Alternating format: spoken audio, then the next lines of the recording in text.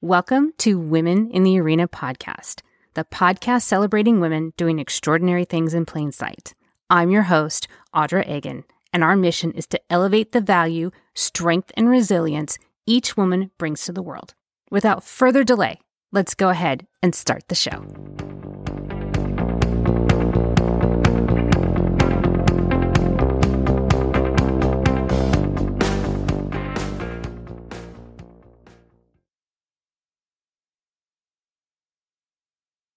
Welcome in, everyone, and thank you so much for joining me again this week.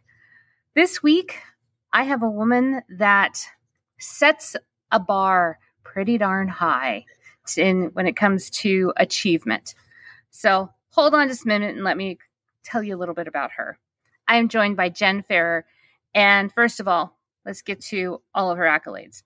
She has a master's in communication, and she is a very unique coach where she teaches leaders, specifically women, on how to lead based on neuroscience, which is really unique.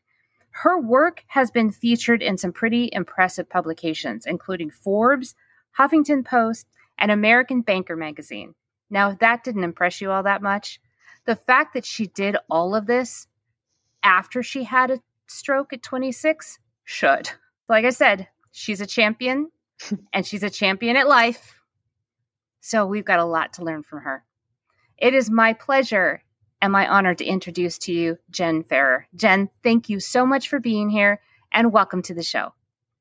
Audra, that was wonderful. Thank you so much. I love the show. I'm such a fan, and I'm really grateful to be here. I'm grateful to know you. You were a guest on our podcast at Rewire. Yes. Steve Scanlon interviewed you, and he got off that call and he was like, you and Audra are going to be best friends. And so it was one of those things, right? We didn't plan for it. We just kind of met each other, and I'm just so pumped to be here. And I love what you're doing. Yeah, and thank you for saying that. And I'm so happy that you're here, and being on your show was just such an interesting and happy accident. I hadn't heard about the work that you had been doing, but now that I've been following quite a bit and realized that we're on very similar paths, just taking it in a slightly different direction. And you have a very unique path and a very unique story. So before we jump into why we're here and what we want to talk about to everyone that is listening, first of all, tell us what it's like to have a stroke at 26. Oh, gosh. Well, it was definitely one of those things in life that I'm extremely grateful for, but I wasn't at the time. I was 26. I was on a business trip with my now husband. He was my boyfriend of 2 months at the time. He was 24. Poor guy. We thought this was probably a casual thing, right? And then all of a sudden we're in the hospital. And I was living in Virginia at the time. My hometown is Richmond, Virginia. And like I said, I was in New York City on a business trip. And I had what I now know the doctors call as a thunderclap headache. It's basically worst headache you can imagine, worst headache of my life. Couldn't right away. Vision went black. Couldn't speak. I couldn't see, but I could hear everything going on around me. I could hear Ben talking to 911. I could hear him, talking to the ambulance. I knew I was in an ambulance, but I couldn't. In fact, I have this one memory of him. They asked what medications I was on. He doesn't know. We just started dating. We hadn't had that conversation yet.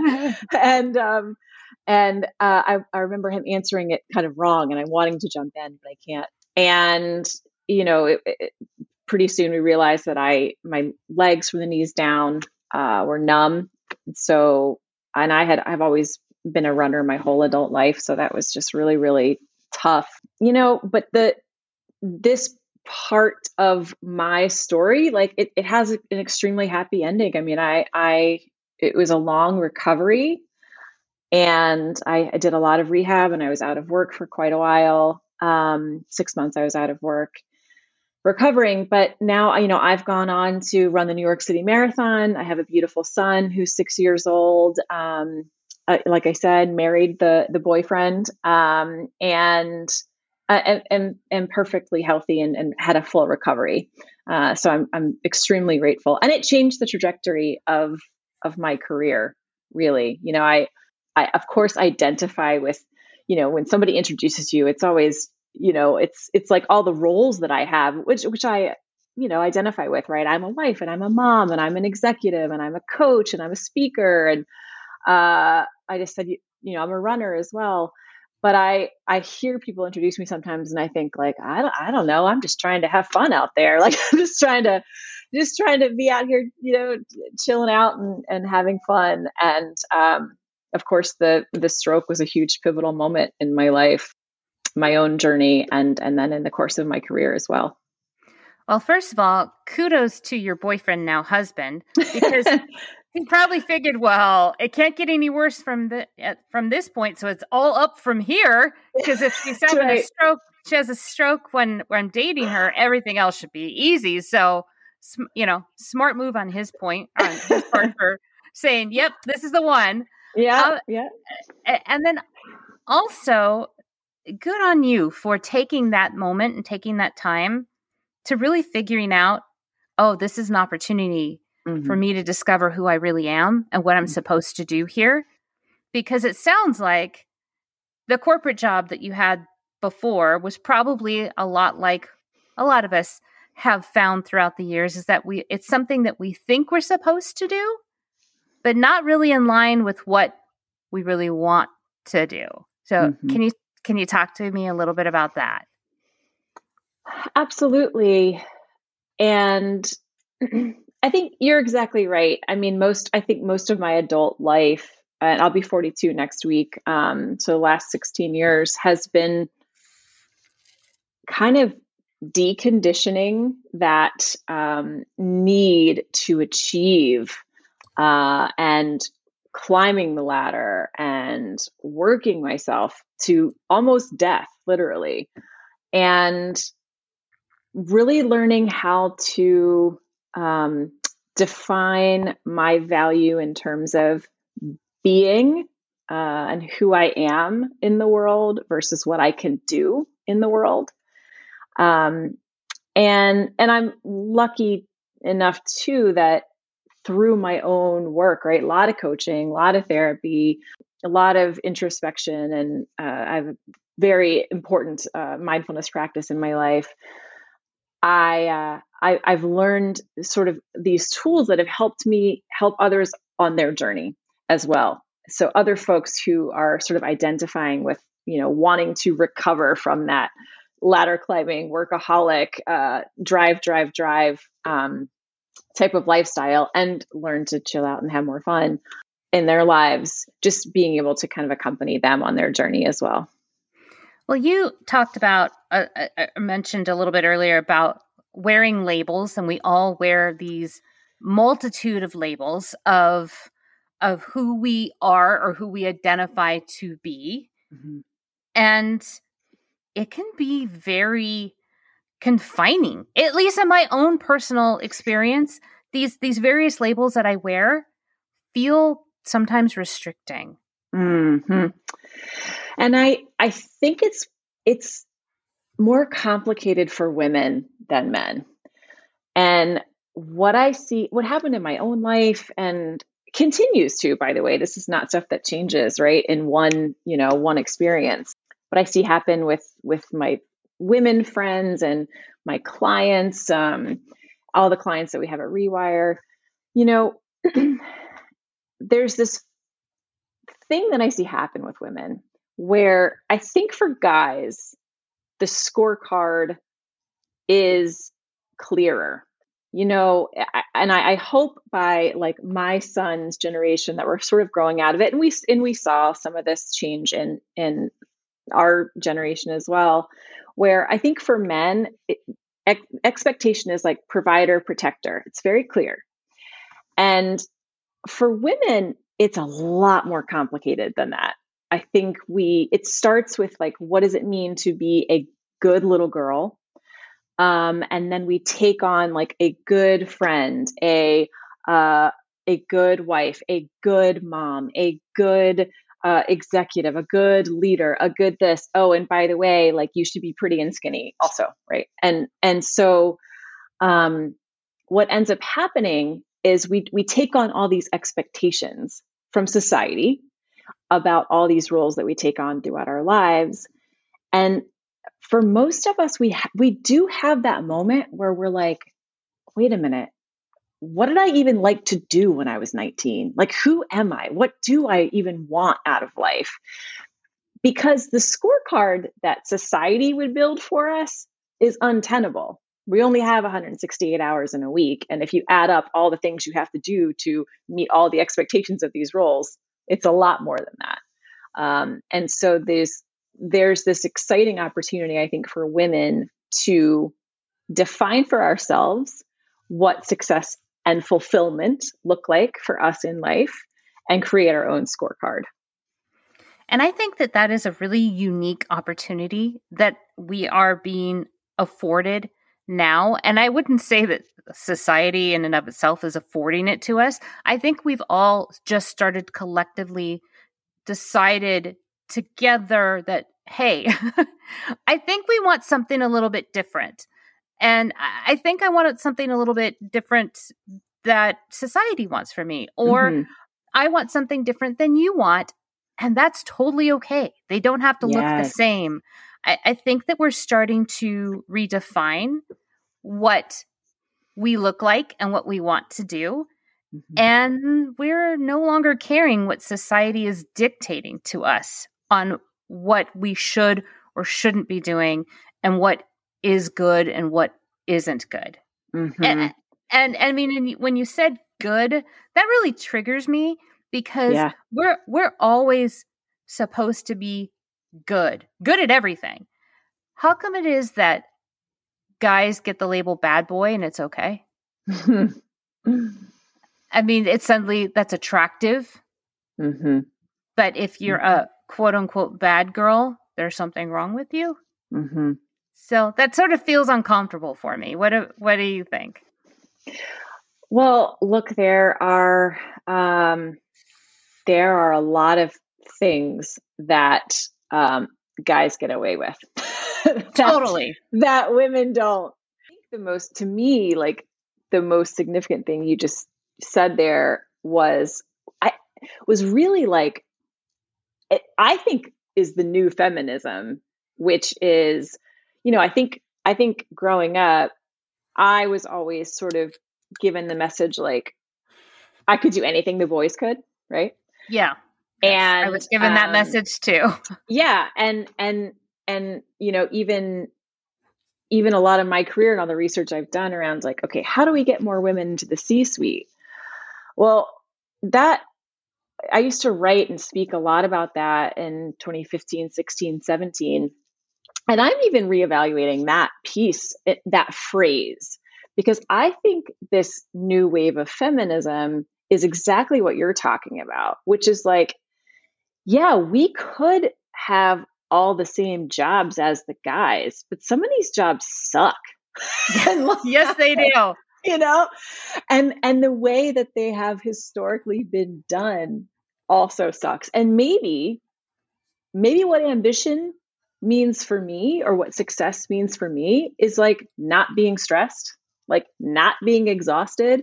Maybe what ambition means for me is I play guitar in my backyard around the campfire. That's what I want to do, right? And so that's what's really exciting to me with the direction of women in the workplace. And I relate to the idea of being an ambitious woman, right? That phrase, but it means something different to me now.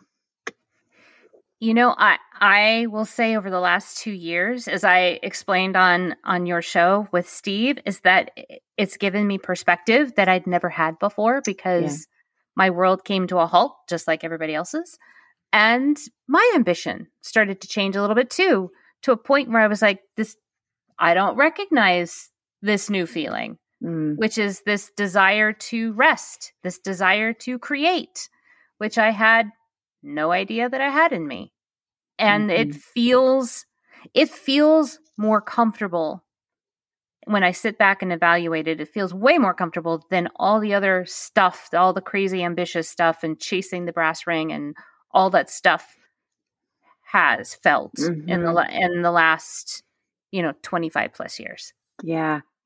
Well, and good for you for taking advantage of that time, because I think what happens is when we get into go mode and we can get very addicted to the achievement and we can get very addicted to stress. When we're in that mode, we actually can't be reflective and creative about what we really want.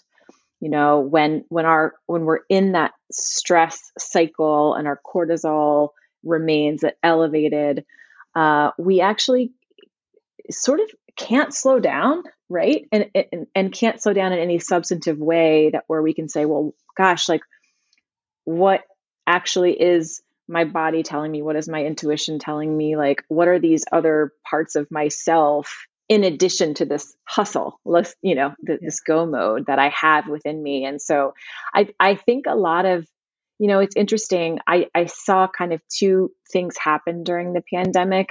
I think overwhelmingly people got into go mode even more, actually. So the opposite of the experience or the opportunity that you took, which is for one example is the commute. Without a commute, people never had any downtime. They went straight from like bed to parenting to work to parenting, back to work, to bed. And they never had rest periods.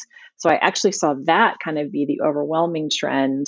People became kind of more stressed and more rushed, even though it seemed like everything around us was saying, slow down, stop, slow down, and then I did see folks like you who ended up like thriving on the other side because they took the opportunity to reflect and to slow down and really let their brains get into that more creative, collaborative, proactive kind of mode that we all have. It's way more comfortable. It's also a little bit more foreign because that's not something that I had afforded myself in any length of time before. And I think I shared with you when you and I first got to know each other is that I am constantly in a space of creating. I have to be creating something all the time, or else I feel like something's off. And it makes me very unhappy, actually. And I think it's because I've given myself permission to become who I'm supposed to be, rather than what society has dictated to me. And with that thought, I want to tap into your passion, which is neuroscience, because I know that what I experienced is directly in line with a lot of your research, and that when I told you this, you're like, this makes perfect sense because it's science. And I'm like, really? It made no sense to me, but this is cool. So tell me and tell us a little bit about the neuroscience behind all this and why you're so passionate about it. Yeah.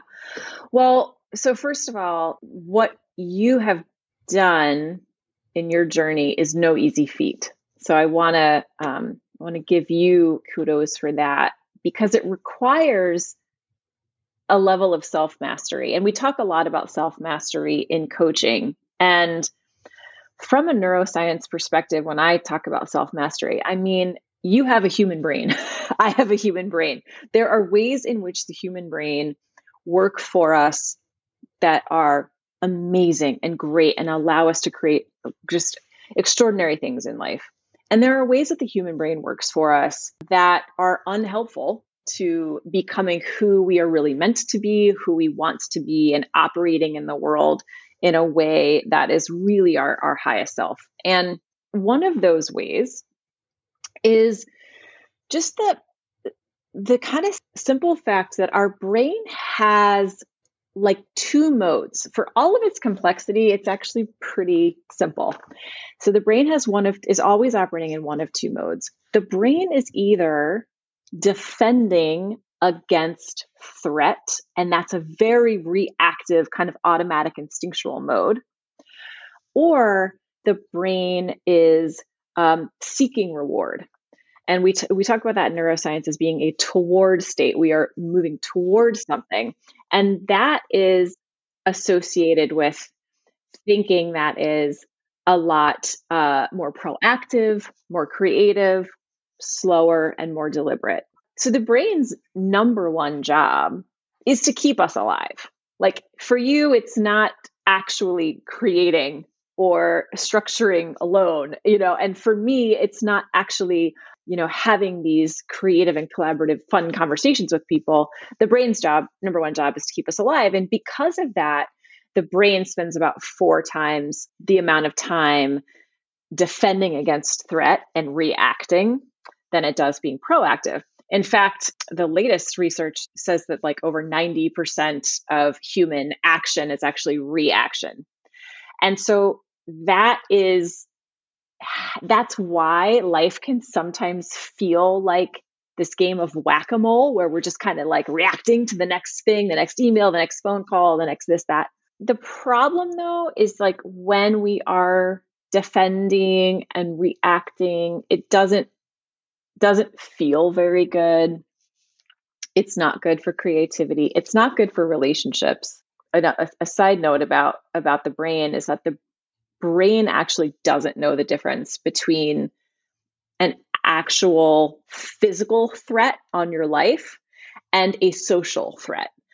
Belonging and social acceptance is so hardwired into us for survival that the same areas of our brain, the distress center in the brain, lights up if we feel like we're being excluded as what lights up in our brain when we are actually in physical pain.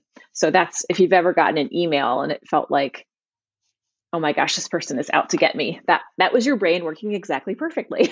That's how it works.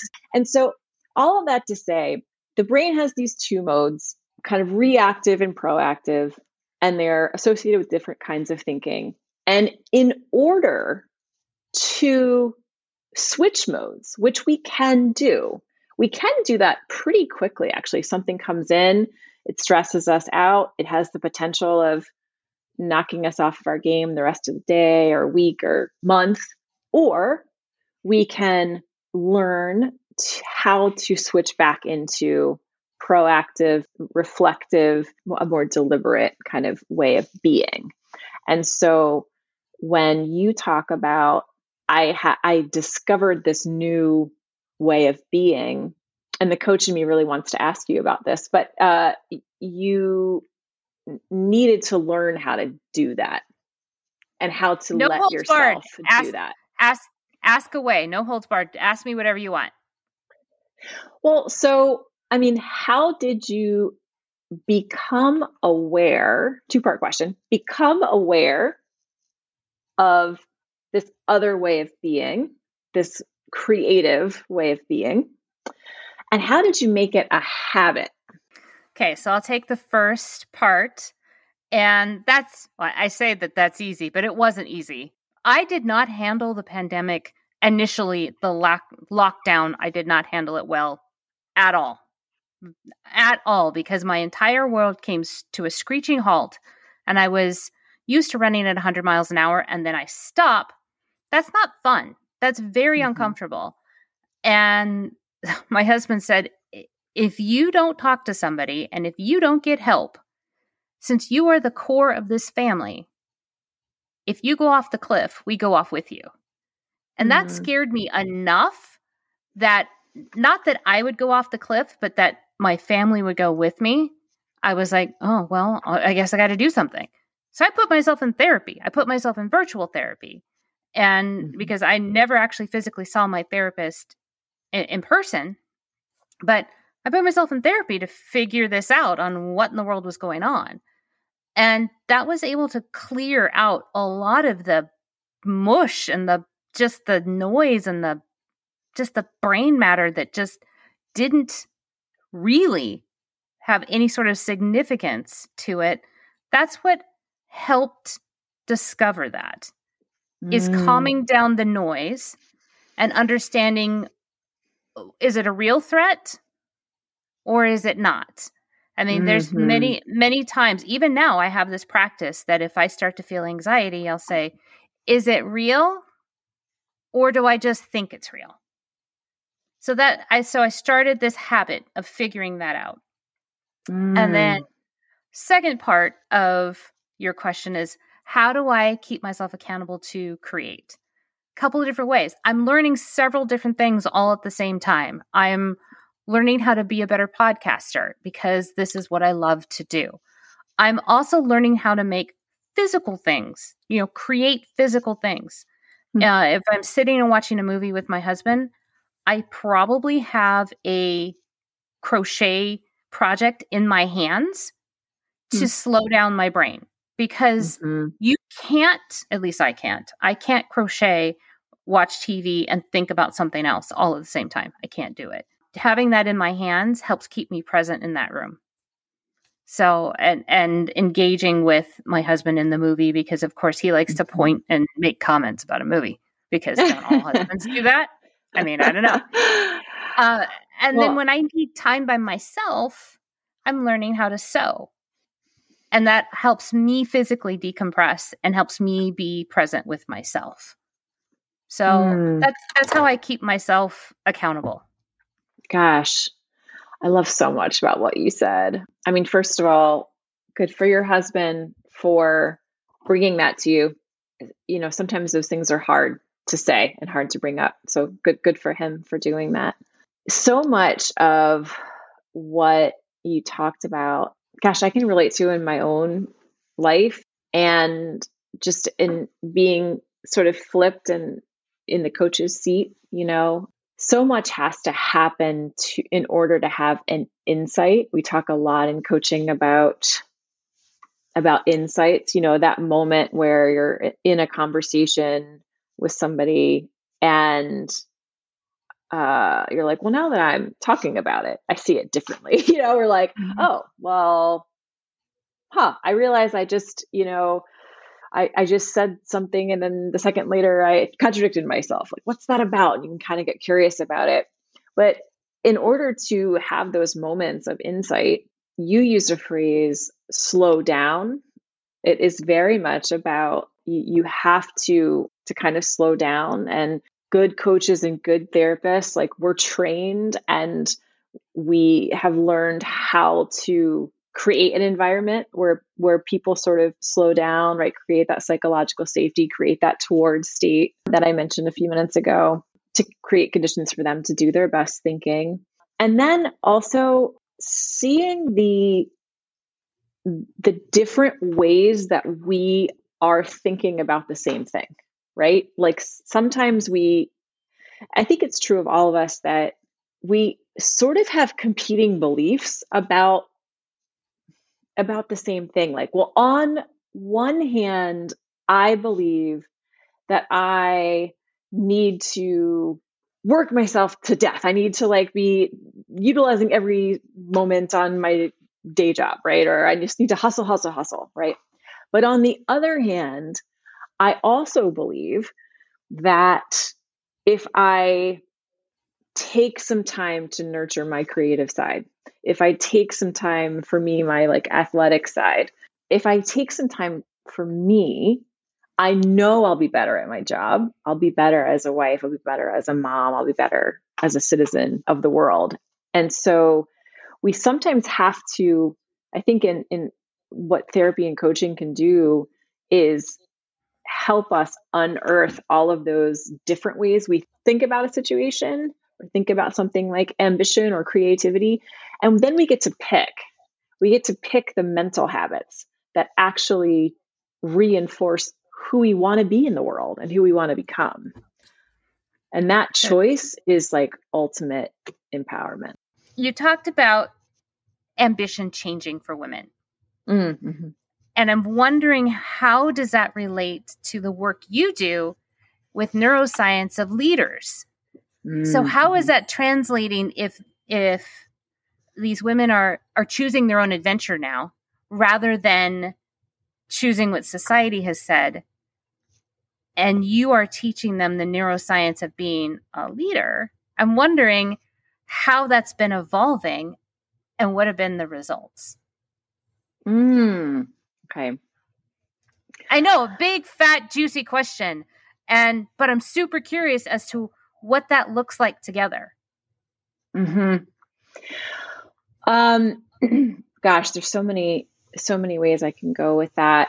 I want to say first that specifically around women, the common narrative around women and ambition and leadership is incomplete. The common narrative that made it from the peer-reviewed journals into the press and into popular culture is incomplete. What I mean by that, and by the way, there's sort of the collective cultural mindset around women in leadership, and there's systemic bias, and we need to change a lot about our society in order to support women and give us more opportunities and more advocacy, especially women of color. And there's also this individual piece, which is really where, coaching plays in. So I'm going to speak a little bit more towards the individual mindset piece. The common narrative around women in leadership or ambitious women and women making it to the top goes something like this. Women hold ourselves back because we don't lean in, we don't speak up, we don't step into the arena. And that is very incomplete. The part of it that is true and that, is borne out in research. There's a few parts of it that are true. And then I'll tell you some pieces that I think are less well known that the research shows. So women, and this will probably be no surprise to you, it wasn't to me, we're really hard on ourselves. Did you know that? Did you know women are hard on ourselves? I had no idea. None. Completely new information. I know. Shocker. Oh my gosh. So there was a decades-long research program, two pioneers of this field, Bob Kaplan and Rob Kaiser. I worked with them for 5 years of this program. We looked at 360 surveys. So that's like, for anyone listening that doesn't know, that's when a 360 survey is when you rate yourself on certain competencies and then your coworkers 360 degrees around you. So your boss, your direct reports, and your peers also rate you on those same competencies. And what, after analyzing tens of thousands of 360s, we found out is that women are twice as hard on ourselves as our colleagues are, and twice as hard on ourselves as our male counterparts are. Now, when I say twice as hard, that kind of doesn't sound that much, but for sake of simple math, if you think about rating yourself on a 10-point scale, Jen does effective follow-up. Let's say that's an item I rate myself on and my colleagues rate me. My colleagues might, if they see that as an opportunity for me to grow or something I need to get better at, they might go like, yeah, I think Jen could be a little bit better at that. She's probably an 8. And I'm going to look at that same thing and go, oh, I suck at that. And I'm a 4. I'm a 4, And so, and by the way, our male colleagues are also looking at themselves going like, yeah, I could be a little better. I think I'm an 8. Right? Yeah. Oh, absolutely they are. And that manifests in a lot of different ways. So that kind of being hard on ourselves, that lack of confidence, it comes out in a couple of ways. One is the popular narrative. Like, yes, it does mean for some of us that we hold ourselves back in some way. We don't speak up. We don't lean in. For others of us, it can come out as this need to prove ourselves, which is actually can manifest as the opposite of holding ourselves back. Like what that looks like is sort of over talking, over explaining, working too much, busyness, taking on too much.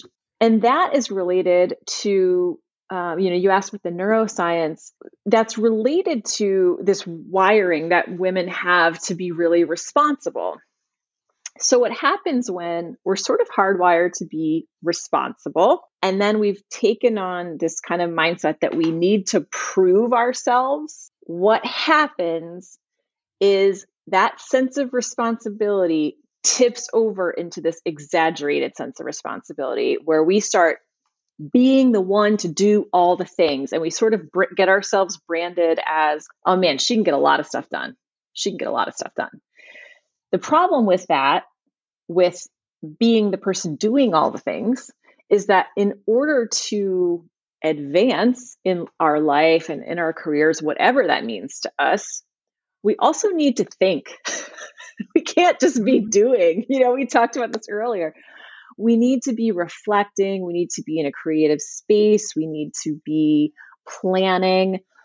And what can happen to women, I think, especially in corporate America, is we sort of get seen as a really good right-hand man, for lack of a better term, because we get a lot of stuff done. But then we're up for the next opportunity and it's like, oh, she's not strategic enough. Well, that may not exactly be true, but I think a lot of us haven't, I loved your phrase earlier, haven't given ourselves permission to step out of the doing and the checking off the list long enough to be creative and do some of the strategic thinking.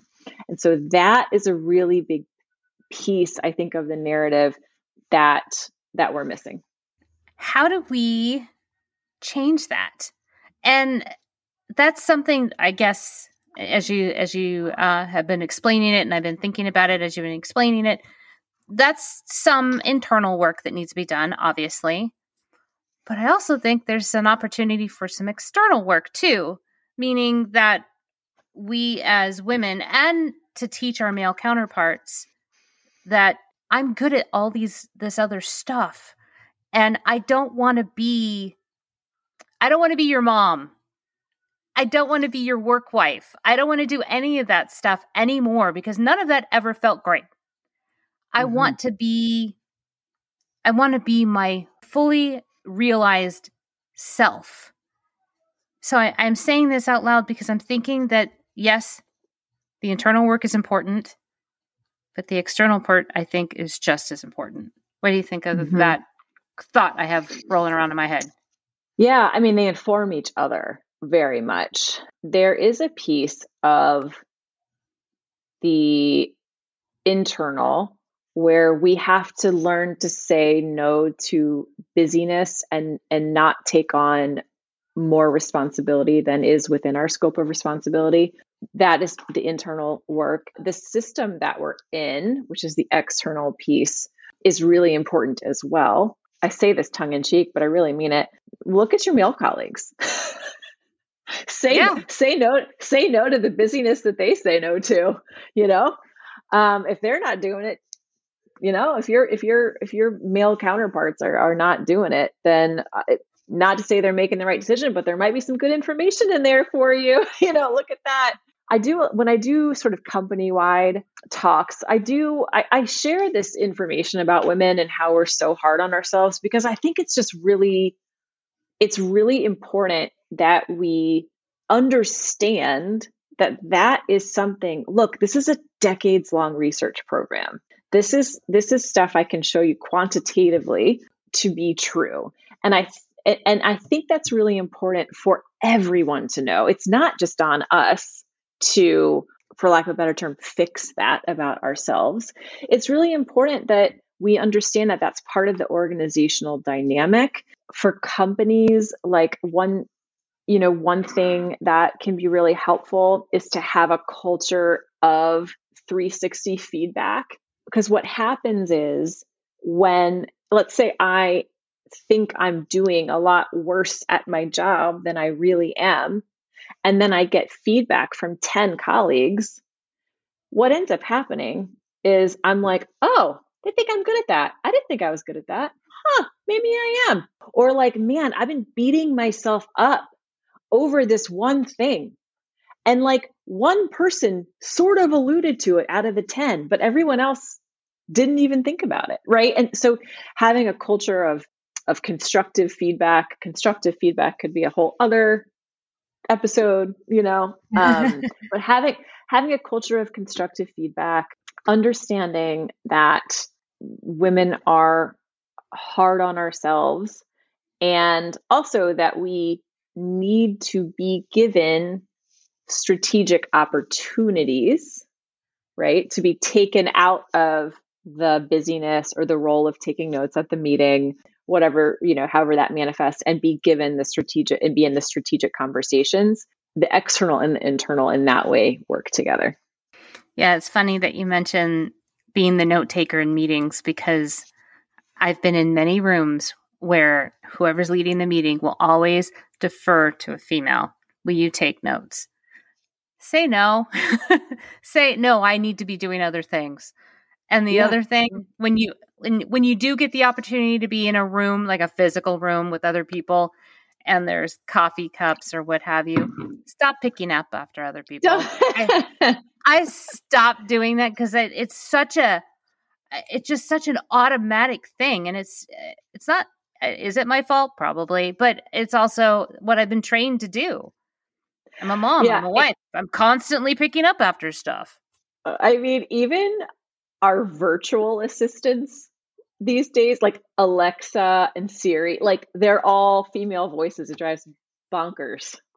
Yes, because I think about my 6-year-old, and I'm like, he's even hearing that our assistants in our house, our virtual assistants, have female voices. Yeah. Well, here's a tidbit to that. On my Apple phone, because if I say the name right now, it'll start going off.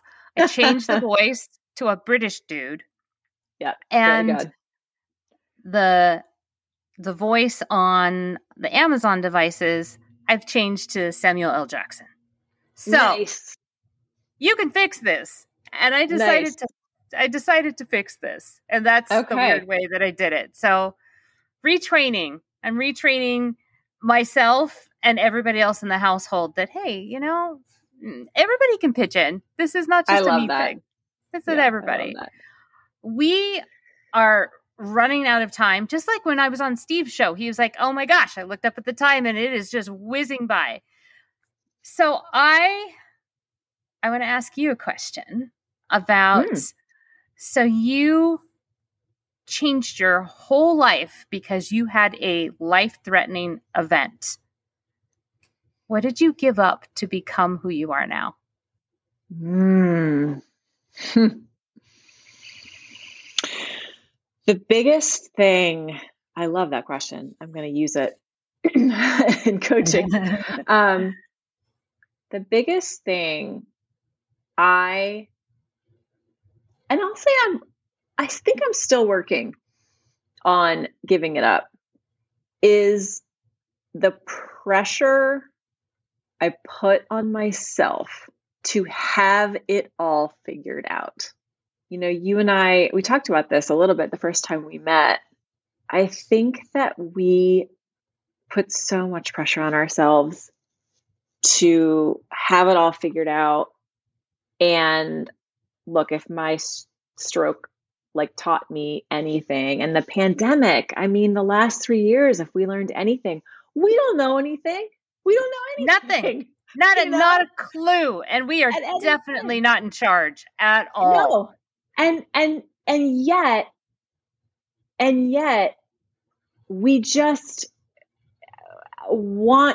spend so much time just stewing over what we're going to do. And if I do X, then Y, and then Z, and going through all these scenarios and planning. And the truth is, I think that if we're all honest with ourselves and we look back on our lives, and this is definitely true of my life. Like when I look back at the best things that happened to me, they just happened. Right? They didn't happen as a result of me staying up all night thinking about it or worrying about it. They happened. And so I really try to remind myself, I don't have to have it all figured out. It's going to work out. It's going to be fine. whether I think about it, like blood, sweat, and tears, grind it out, no matter what I do, everything is going to be okay. And so that has been something I've had to give that up. And when I say give it up, I truly mean that, because I was one of these, I was just one of these kids that was really rewarded for being smart and achieving and for my brain. And so me being a person who figures things out was really core to my identity. Making that shift has been a big one for me. But I'll tell you what, I like it a lot better on this side. Me too, because I call that a recovering type A personality. So I'm in recovery, which means that I have to learn it every single day. Yes. It's not something I learn and it's one and done. It's something that let's face it, it's a lifelong habit. I'm not going to fix it in 2 years. That's right. I have to always be present in the moment and go, oh, I'm doing it again. Yeah, we say that all the time, actually. Like, I'm like, well, in coaching, we can't give you a personality transplant. You wouldn't want one anyway. But all these things that these mental habits and these kind of ways of feeling, these patterns are decades in the making, right? I mean, they're decades in the making. And so rewiring and changing our mental habits, it is done a little bit at a time by just doing the next thing on the next day. And you do that enough days of your life, and 6 months, a year down the road, you look back and you're like, I'm an entirely different person. Yeah, it's those little incremental steps that lead to the big changes. You just don't realize you're doing it because you're in the middle of it and you're taking one little step at a time. Exactly. So you gave me a perfect segue as to saying, if any of what we've been speaking about today resonates with the audience and they want more information about how to rewire their brain, maybe choose their own adventure, choose their own ambition, and maybe help themselves not be in that constant fight or flight mode with their brain, how would they get in contact with you to talk to you and ask you these questions and maybe even coach with you? Thanks for that. The best way is probably email. It's Jenn, Jenn, at rewireinc.com. I'm also pretty active on LinkedIn, Jenn Farrer, and also on Instagram. And that's just Jenn Farrer, first and last name is my name on Instagram. Excellent. So everybody who has any curiosity, please, I encourage you to please reach out to her, because she has fascinating science, more science than we could possibly talk about in an hour. And she has so much knowledge and so much opportunity for us all to grow from that is definitely worth the connection, for sure. So Jenn, I'm going to give you some space before we let everybody go. So I want to give you an opportunity to leave a final lasting thought with everybody that's listening to us. Thanks, Audra. One thing I was thinking about when you asked, what I gave up, and I said the need to have everything figured out. I think that I would have people really focus on cultivating trust in their lives. By that, I mean like trust in yourself, trust in others, investing time in being trustworthy for the people in your life. Also trust that everything does work out. Everything will be better than before. Whether that for you is, trust in God, trust in the universe, trust in Mother Nature, just cultivating your beliefs around sort of the natural order of things, and just knowing whatever it is for you that helps you connect with that sense of everything is going to be fine. It's going to be better than fine. If I could leave folks with one thing, it's that: just cultivate trust in your life everywhere you can. That advice is worth its weight in gold. thank you for leaving us with that. And thank you for spending some time with me today and having this amazing conversation. Yes, this is really fun. Thank you. We will do this again. As I made Steve promise to bring me back, I'm going to make you promise to come back. And we'll think of something cool and different to talk about. I'd love to. This was really fun. Thanks so much, Audra. Thank you again. And thank you to all of you for listening. And we'll see you again next time. This is just the beginning.